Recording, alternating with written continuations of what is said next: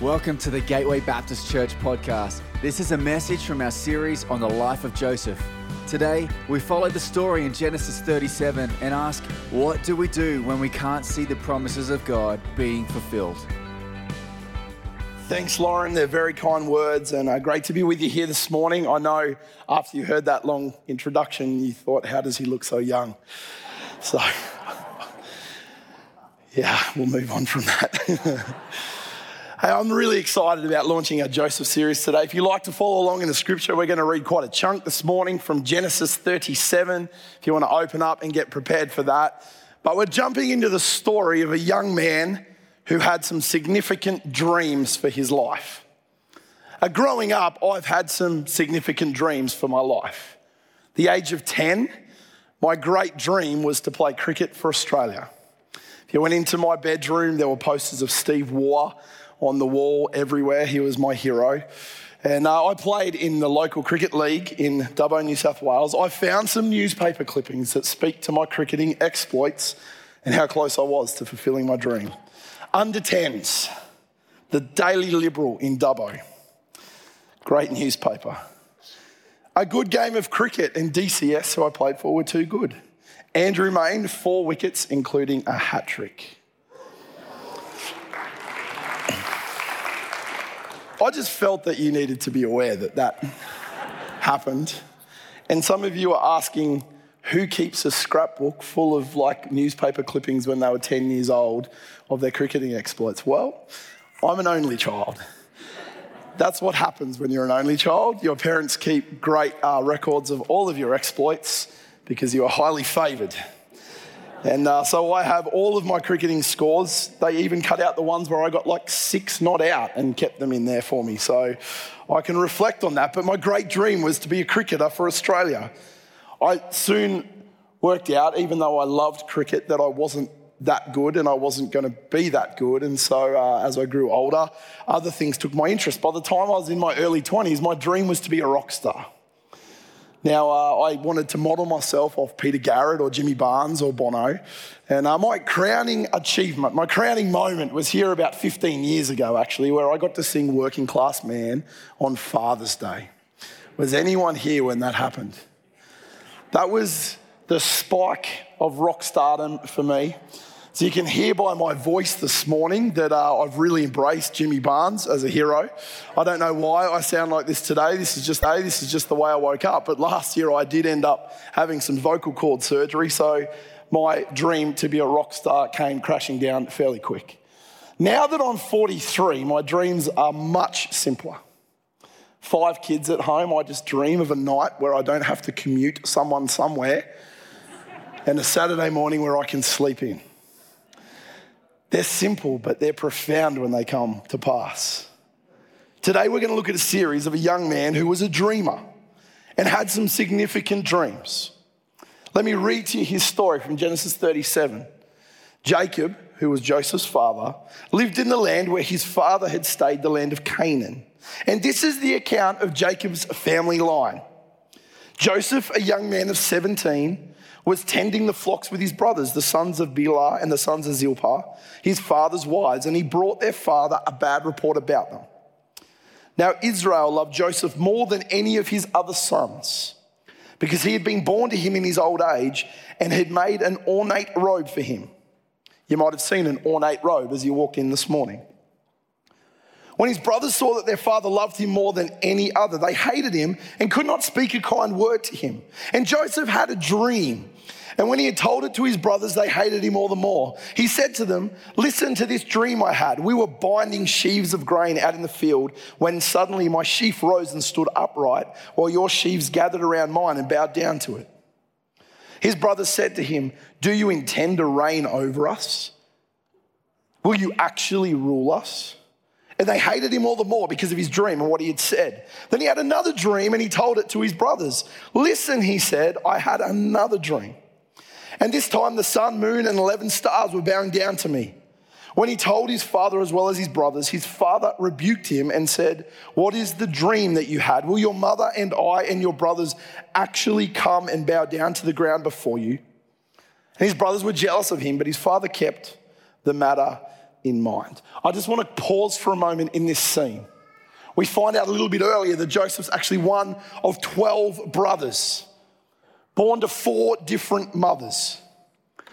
But the scripture tells us that Joseph, who is the second youngest, is actually the favoured one because he was born to his dad in his old age, to his dad's favourite wife. We're going to talk about messy families next week. If you're from a messy family, Grandparents' Day next week will be a great encouragement to you because Joseph's family was a really messy family. And we already find out that Joseph carries great animosity amongst the rest of his family. I mean, he is the favoured child. Hands up all that know they are the favoured child. No, hands. There's a few families that are going to be at war. I'm only joking. But Joseph was the favoured child, and his dad didn't help him because he actually showered some blessing upon him, gave him an ornate robe to wear so that even when they were all together, everybody just looked at Joseph and thought, wow, he's the spoilt one, he's the blessed one, he's the favourite. But then it goes even more pear-shaped. Now, as I said already, I'm an only child, but I have 5 children, and I've worked out that nothing kind of raises the ire of one of my children more than one of the others, one up, like getting themselves kind of more prominent than them. Bit of one-upmanship. Like my 4 eldest are all boys, and they're competitive at heart. So nothing gets the ire of the others going more than when one likes to set themselves apart from the others. Now, I don't know why Joseph does this. The scripture doesn't actually tell us. It does tell us, however, that he's a young man that's 17 years of age. Now, I'm not a scientist, but I've done enough reading over the years to know that the male brain is not fully formed at 17. All the parents of 17-year-olds here are going, amen to that. Actually, from what I understand in what I've read, that the male brain's not fully formed until somewhere in the mid-20s, later than the female brain. I read one article this week that says the male brain doesn't fully form to 43.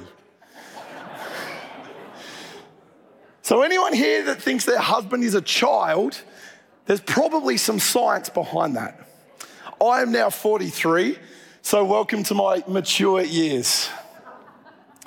I don't know what it is, but Joseph, in his not yet fully formed brain, and apparently the thing that doesn't fully form is the decision-making capacity, thinks, my brothers already hate me. How about I fix the situation and come and announce to them about the dream that I've had where they all bow down before me?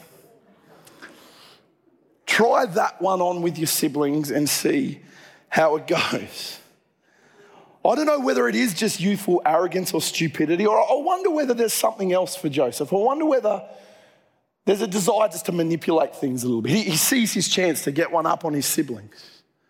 And the minute you put it into the world of God told me, or I had this dream from heaven, or whatever it is that Joseph couched this story in, suddenly it becomes hard to refute, doesn't it?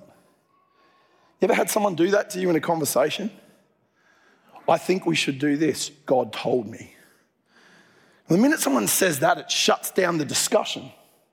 Actually, the minute someone does that to me, I go, well, this is going to get interesting, isn't it? Because they're just using that to try and manipulate the circumstances. I wonder whether Joseph was trying to manipulate the circumstances by sharing this dream with his brothers.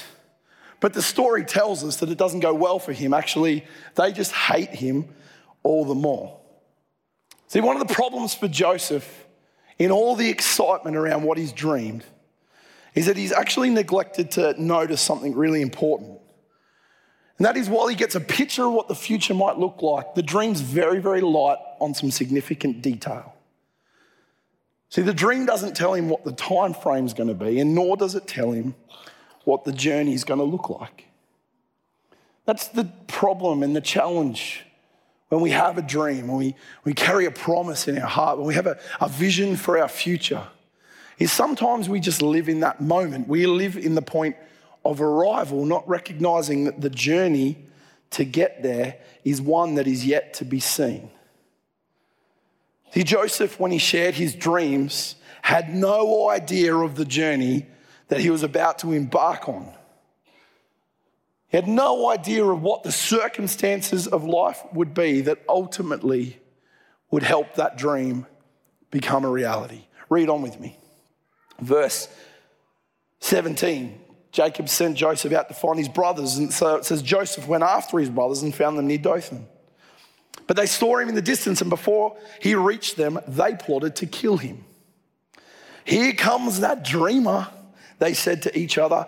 "Come now, let's kill him and throw him into one of these cisterns and say that a ferocious animal just devoured him. Then we'll see what comes of his dreams."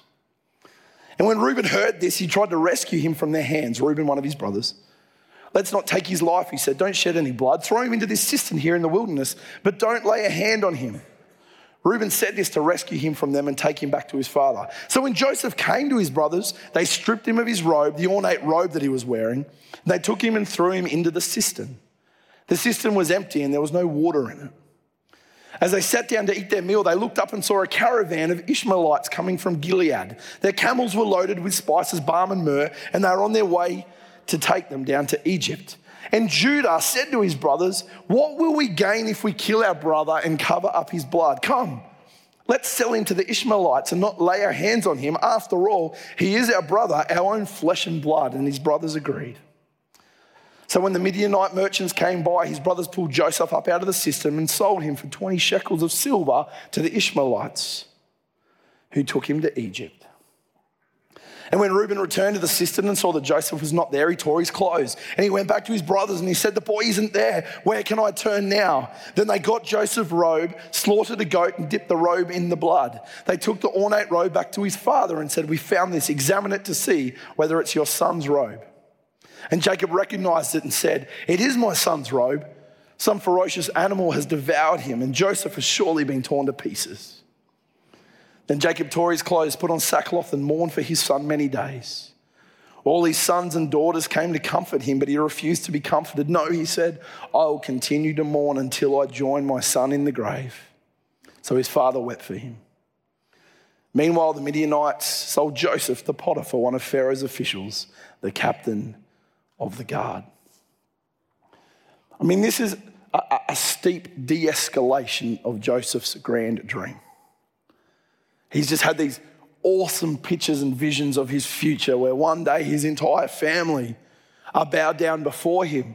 And now, out of rage and jealousy and hatred for this chosen, spoilt younger sibling, his brothers actually take that dream and use it as fuel to actually strip Joseph of any sense of superiority over them. They rip his robe off.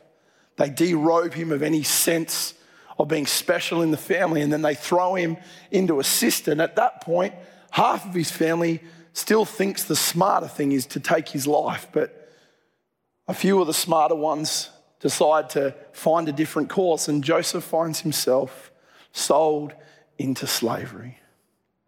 From the promise to the pit. I wonder if some of us here today have got a story just like that. We've had some significant dreams for our life. We've had some significant promises spoken over our life. We have some ambition and some vision for our future. We see ourselves somewhere significant, but right now that dream seems so far from reality. We actually find ourselves in the pit. I don't want to talk a lot today about how we discern what promises are from God and what's not. That's a really great question. And probably all I want to say on that is this: if you live faithfully to what God calls you to do today, his purposes will be fulfilled in you. And that's the life that you want to live. But we don't have time to speak individually and discern every one of those questions. But the question I do want to pose to us today is this: who will you choose to be in the pit? See, Joseph's dream was a significant one. It was a dream where he found himself in a position of significance, where he found himself in a position of influence, a position of leadership, a position of power. But right now, the whole dream is in disarray. You know, most people that I speak to about their dreams and desires for their future actually have great dreams. They want their life to count for something. I would suggest that most of us here today want our lives to count for something. We want to make a difference. We want to do something that makes a difference in the world. I reckon one of the things that we all need to carry very lightly and carefully It is trying to discern when we're chasing after a dream or a vision because it's fueled by our own need for significance. See, we live in a culture that's obsessed with celebrity. We have people that make a living out of being famous, of influencers who spend their whole life curating their image so that they get more followers, so that they can influence them to live a particular way. We have a culture obsessed with celebrity, and it can creep in to us and into the church. You see, sometimes we can have a picture of what we want our life to become, and it's a grand picture, a grand dream, a grand vision. And we need to keep asking ourselves the question, is this dream, is this vision, is this promise about my significance or about God's glory? Because if it's about your significance, it will change the way you are when the dream isn't coming about the way you expect. See, we can sometimes seek the platform, we can seek the promotion, we can seek the position. I mean, Joseph was a young man who had a dream of great significance. I can understand what that must have fueled in him as a young 17-year-old. But what do you do when things don't turn out the way that you want them to do? Does it mean that what you heard, what you dreamt, what was spoken was wrong? Let me say this. God's promises will always come to pass. You may not, actually you probably won't see the whole journey there laid out. But who you choose to be when the timeline and the road to that promises doesn't go the way you envisioned or expected will determine whether you get the privilege of being part of God's purposes in your life. You see, sometimes when things don't go our way, we start to give up on the promise or the dream that's sat in our heart, our mind, our spirit. What do you do when it doesn't go your way? What do you do in the church when the role that you see for yourself, others don't yet see? What do you do in your workplace when you have great dreams and aspirations, but others yet aren't on board with that and things aren't mapping out the way that you hope? What do you do in your career, your sporting career, your desire to be an Australian cricketer or a rock star musician when others don't seem to be jumping on board your dream quite as quick as you have? Who are you in the place when it doesn't go the way that you hope or expect? You see, if we're not careful, we can react in a way that's detrimental to us, detrimental to others, and detrimental to us ever seeing fulfilled the dream that God has given to us. We can burn relationships. We can walk away from the thing that God's called us to do because we don't like the fact that others don't share the same picture that we have for our life. We stop serving, we stop working, we stop training. We change churches, we change neighborhoods, we walk away from our family. What do you do when others don't share the dream that you've got in your heart for your future? Maybe you don't walk away, maybe you don't give up, but maybe you just start trying to manipulate things to work out in your favor. You start taking shortcuts. You start making decisions that actually question your integrity. What do you do when things don't go your way? Joseph had a grand dream, but he never saw the roadmap that was going to get him there. Hindsight would show that the journey through the pit was actually part of the fulfillment of the promise that God had for him. But let me ask you a question today. Who are you going to be in the pit? And how are you going to act when you find yourself in the pit? What God promises, God delivers. Our participation in God's promise comes down to two things: patient endurance and faithful obedience. Write those two things down if you're a note taker. Patient endurance and faithful obedience. When the disciples started to get a sense that Jesus was more than just a good guy and more than just a powerful teacher and more than just a miracle work, when they started to get a sense that it was more to who Jesus was, that maybe he might actually be the one they'd been hoping for, the one they'd been waiting for, the promised Messiah. And you see, that came with great expectations about who Jesus would be and what his life would look like. And many thought that it was going to be a path to glory and power and influence, and he was going to crush the ruling authorities and he was going to take back that which rightfully belonged to those he lived with. They had a picture of how this was going to play out, but Jesus had a different picture of what the journey was going to look like, and he started to share it with those that were closest to him. And often they didn't get it, but Jesus one day starts to talk about the journey that he's on that would see the promises of God fulfilled through his life actually being a journey of emptying and a journey of suffering and a journey of being abandoned and isolated. Ultimately, the journey of Jesus was going to be a journey to the cross. And the disciples probably weren't fully computing by this stage, but he says this to them. Luke 9. After he talked about these things, Jesus said, "And so whoever wants to be my disciple must deny themselves, take up their cross daily, and follow me." Whoever wants to be my disciple must deny themselves and take up their cross daily and follow me. What's your participation in the pursuit of God's purposes and promises and dreams in your life? Patient endurance and faithful obedience. Maybe as we're talking about this today, you're being reminded of the dreams, of the visions, the promises, the call that you have, yet it's been lost because maybe you found yourself in a place where you didn't expect to be. And right now you're not sure what the future looks like. But I want to ask this: will you choose today patient endurance and faithful obedience? As you continue to walk the path that God lays out for you, and people don't notice you the way you think they should, will you still choose to be faithfully obedient, to serve faithfully? When you don't get the opportunities you feel you should get, are you going to give up and throw your toys out of the cot and walk away?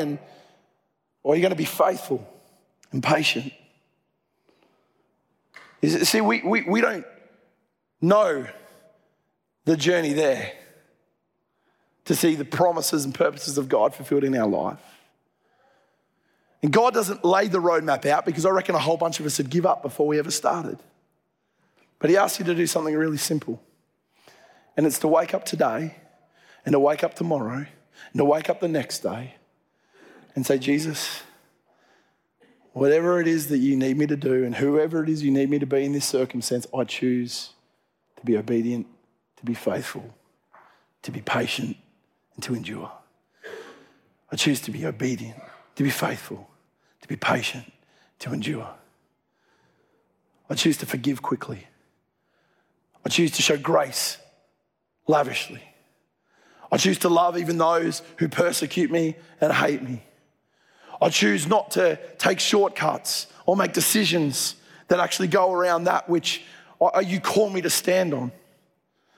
I just choose every single day to walk in the way of Jesus. And every single day as you walk in the way of Jesus, you know what starts to happen? God's promise and purpose for your life starts to be fulfilled. It doesn't come from us seeing the end point and then manipulating the circumstances to get there.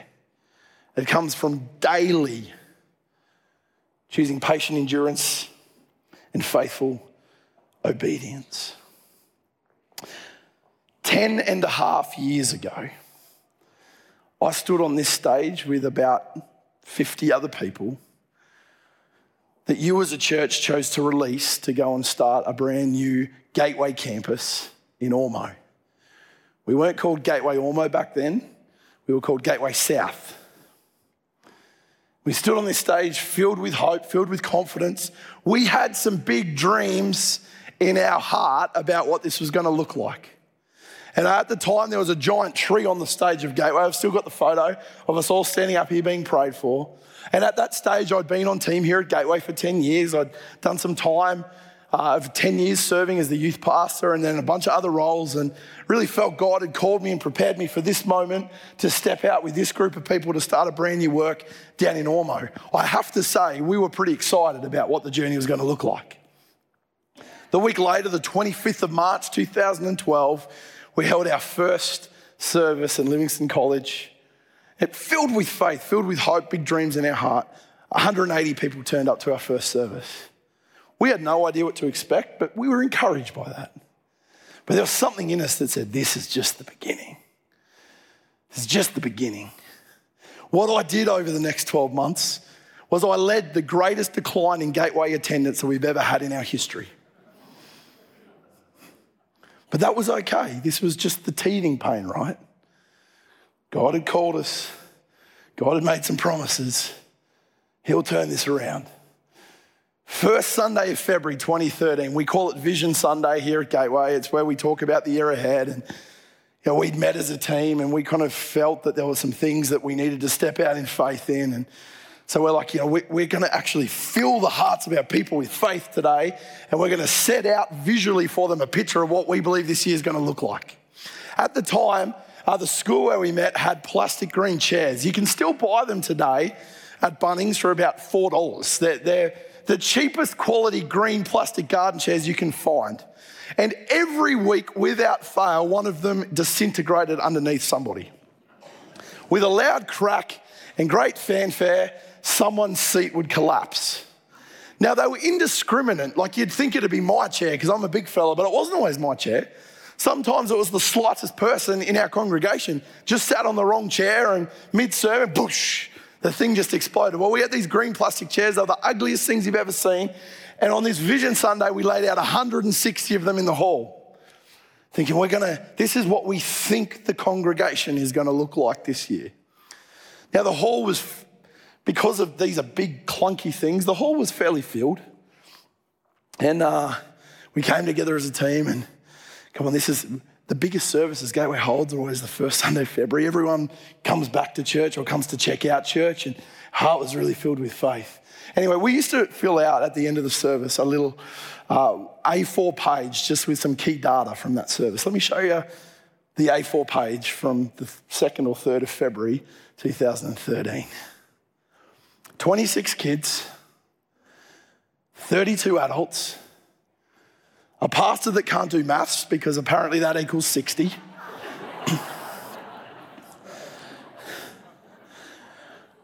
I grew up in Dubbo, okay? The education system out there has taken a few. I actually think I probably just told them to round it up because 60 sounds better than 58 somehow. So when the kids left to go out to Kids Zone and Kidlings, and there were nearly as many of them as adults in church, we had 32 adults in 160 chairs. Let me give you a word for that scene as the pastor of the church that day. Demoralising. It was demoralising. Like, God, really? Is this really a good idea?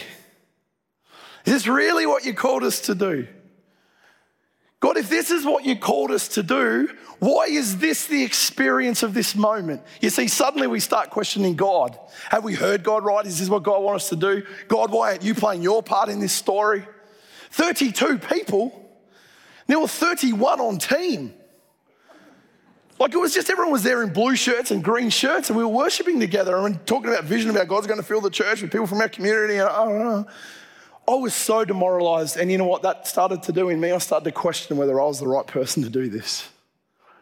Have I just failed all you guys? I mean, you all stood here the year prior, and some of you gave generously. Many of you kind of served faithfully, cheered us on. You wrote notes of encouragement, and here am I. I'm meant to be the guy that's leading this, and I've got 32 adults in church with me. That was really a low point for me. God actually spoke to me in that moment. He said, don't worry about the numbers. Just work on learning to love one another first for a while, won't it? Just invest in that for a bit. So we did. We just worked on loving one another. And it was a lot of work because we were still setting up a lot of chairs and a lot of lights and a lot of truss and a lot of sound and a lot of kids' equipment, but we just really worked on building the community and the trust, the love for Jesus and the love for one another. I would say the fruit of those early years are still evident if you ever come to Ormo campus. You should come visit us one day. You will feel what those early years have built. But right in that moment, it felt like the promises and the dream of God were so far from ever becoming a reality. Revival didn't break out overnight. Still hasn't probably broken out in the way we would pray and dream and hope for, but every week now we have more than 160 people in church. Praise Jesus. Here's a picture of us just a couple of weeks ago down at Ormo. Paul Kavanagh's head right in the middle there wearing a Team Gateway shirt. How good is that? Here's a picture of our Christmas carols event. The end of last year, where nearly 400 people from our community crowded into our hall to hear the message of Jesus at Christmas. I mean, these are highlight moments. We all pick our best photos, don't we? These are highlight moments. But the thing that brought it to bear more than any of that was this year at our church camp. We run a church camp at Olmo every year on the May long weekend. We had our biggest ever Sunday service that we've ever had at church camp. 260 people on the Sunday morning. And we were doing baptisms that day. We had 4 young people getting baptised. For some of them, we were the only church they've ever known. They're first generation Ormoans. And so we went down to the creek where we were camping to baptise them. And as I'm walking down to the creek, a guy that's been part of our church for 10 years came up to me and said, "Are you looking after the baptisms today?" I said, "Yeah." He goes, "Well, I reckon it'd be all right to add me and my family." And so husband, wife and daughter walked into the creek. We had no one prepared to baptise them, so I just said, "Church, if you know and love these guys, come join them." And so we had fully clothed men and women just, in their Sunday best. Well, not really, we're on camp, but wading into the muddy, cold creek to be part of a baptism. And in that moment, we saw the dream of young people finding hope and life in Jesus and whole families being redeemed.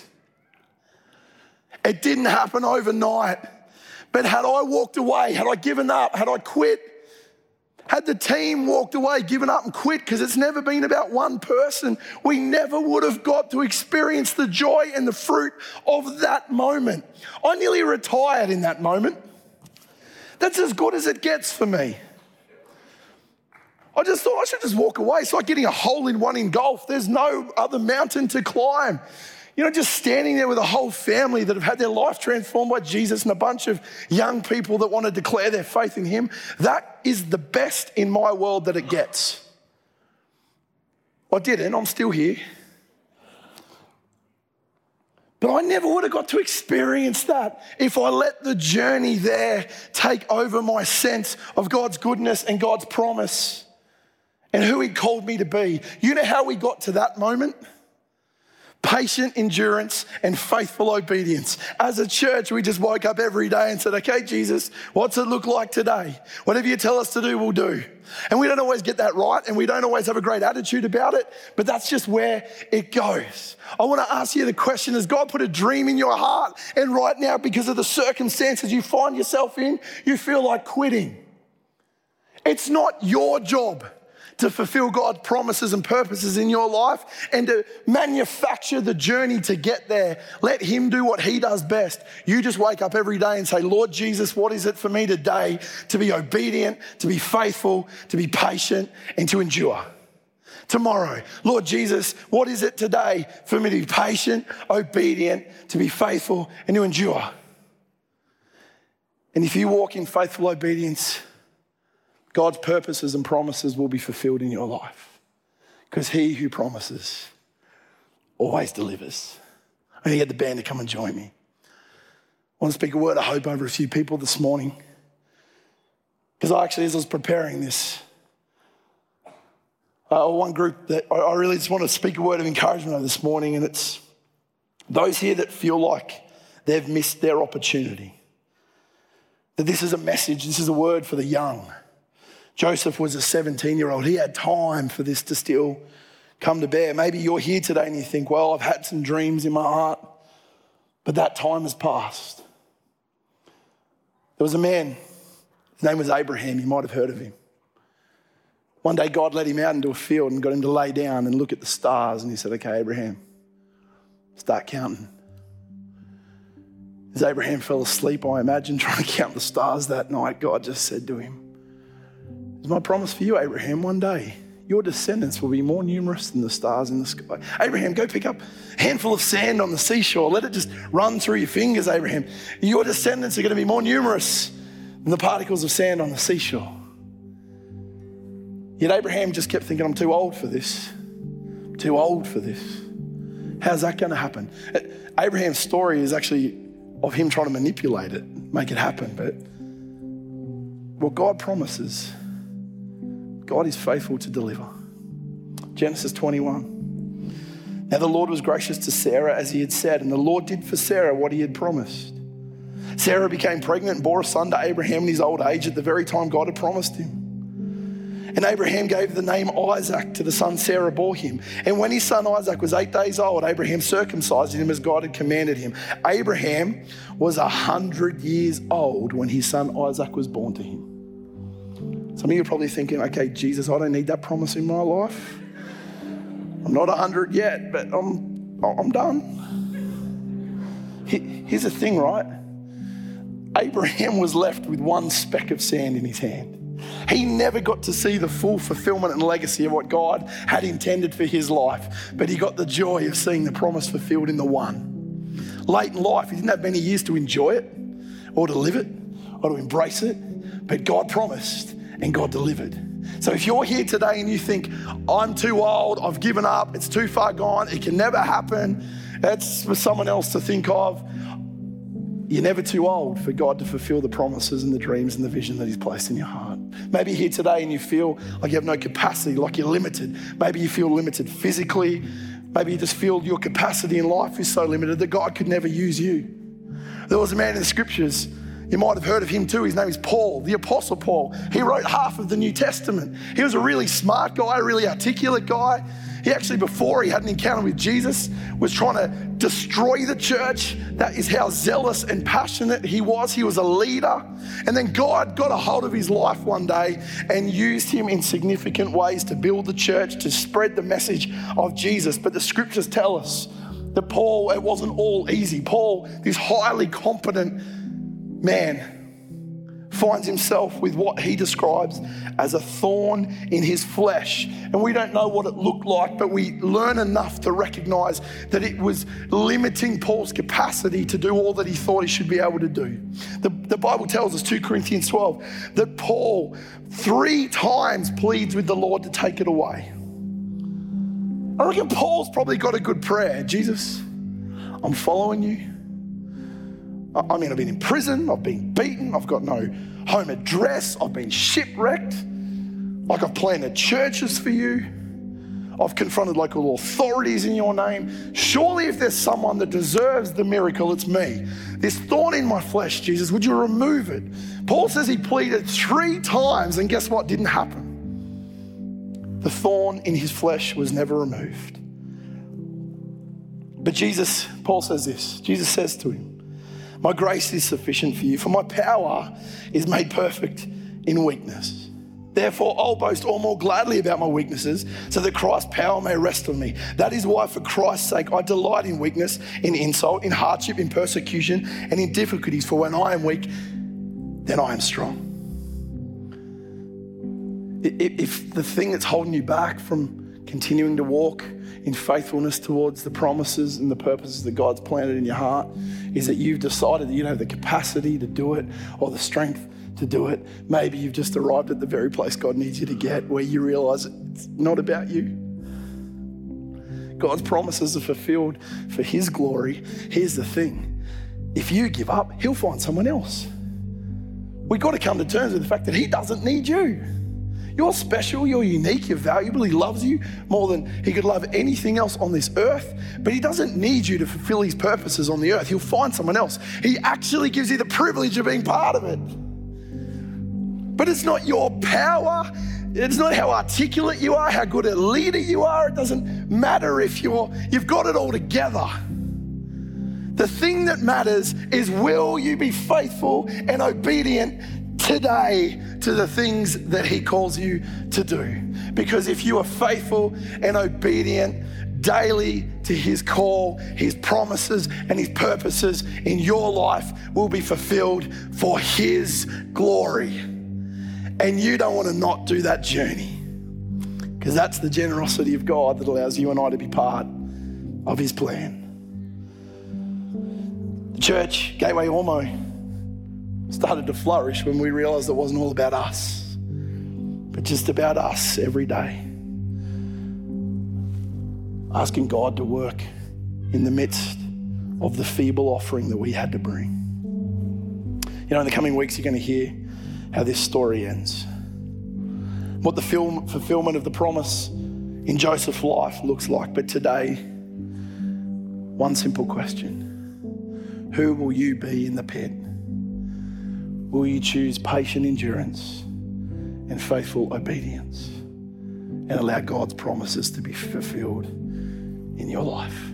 Can we stand together this morning?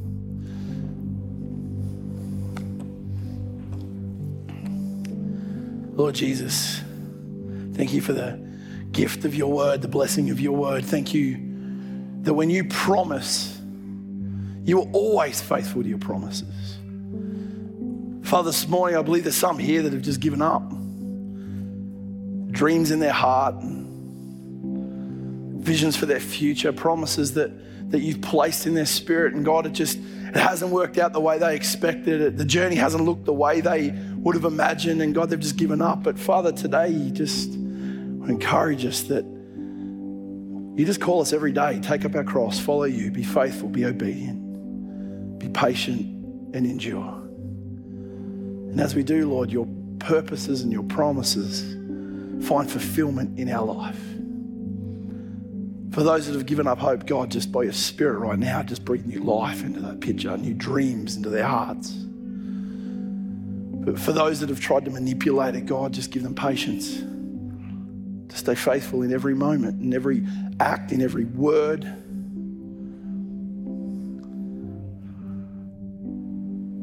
Thank you, Jesus.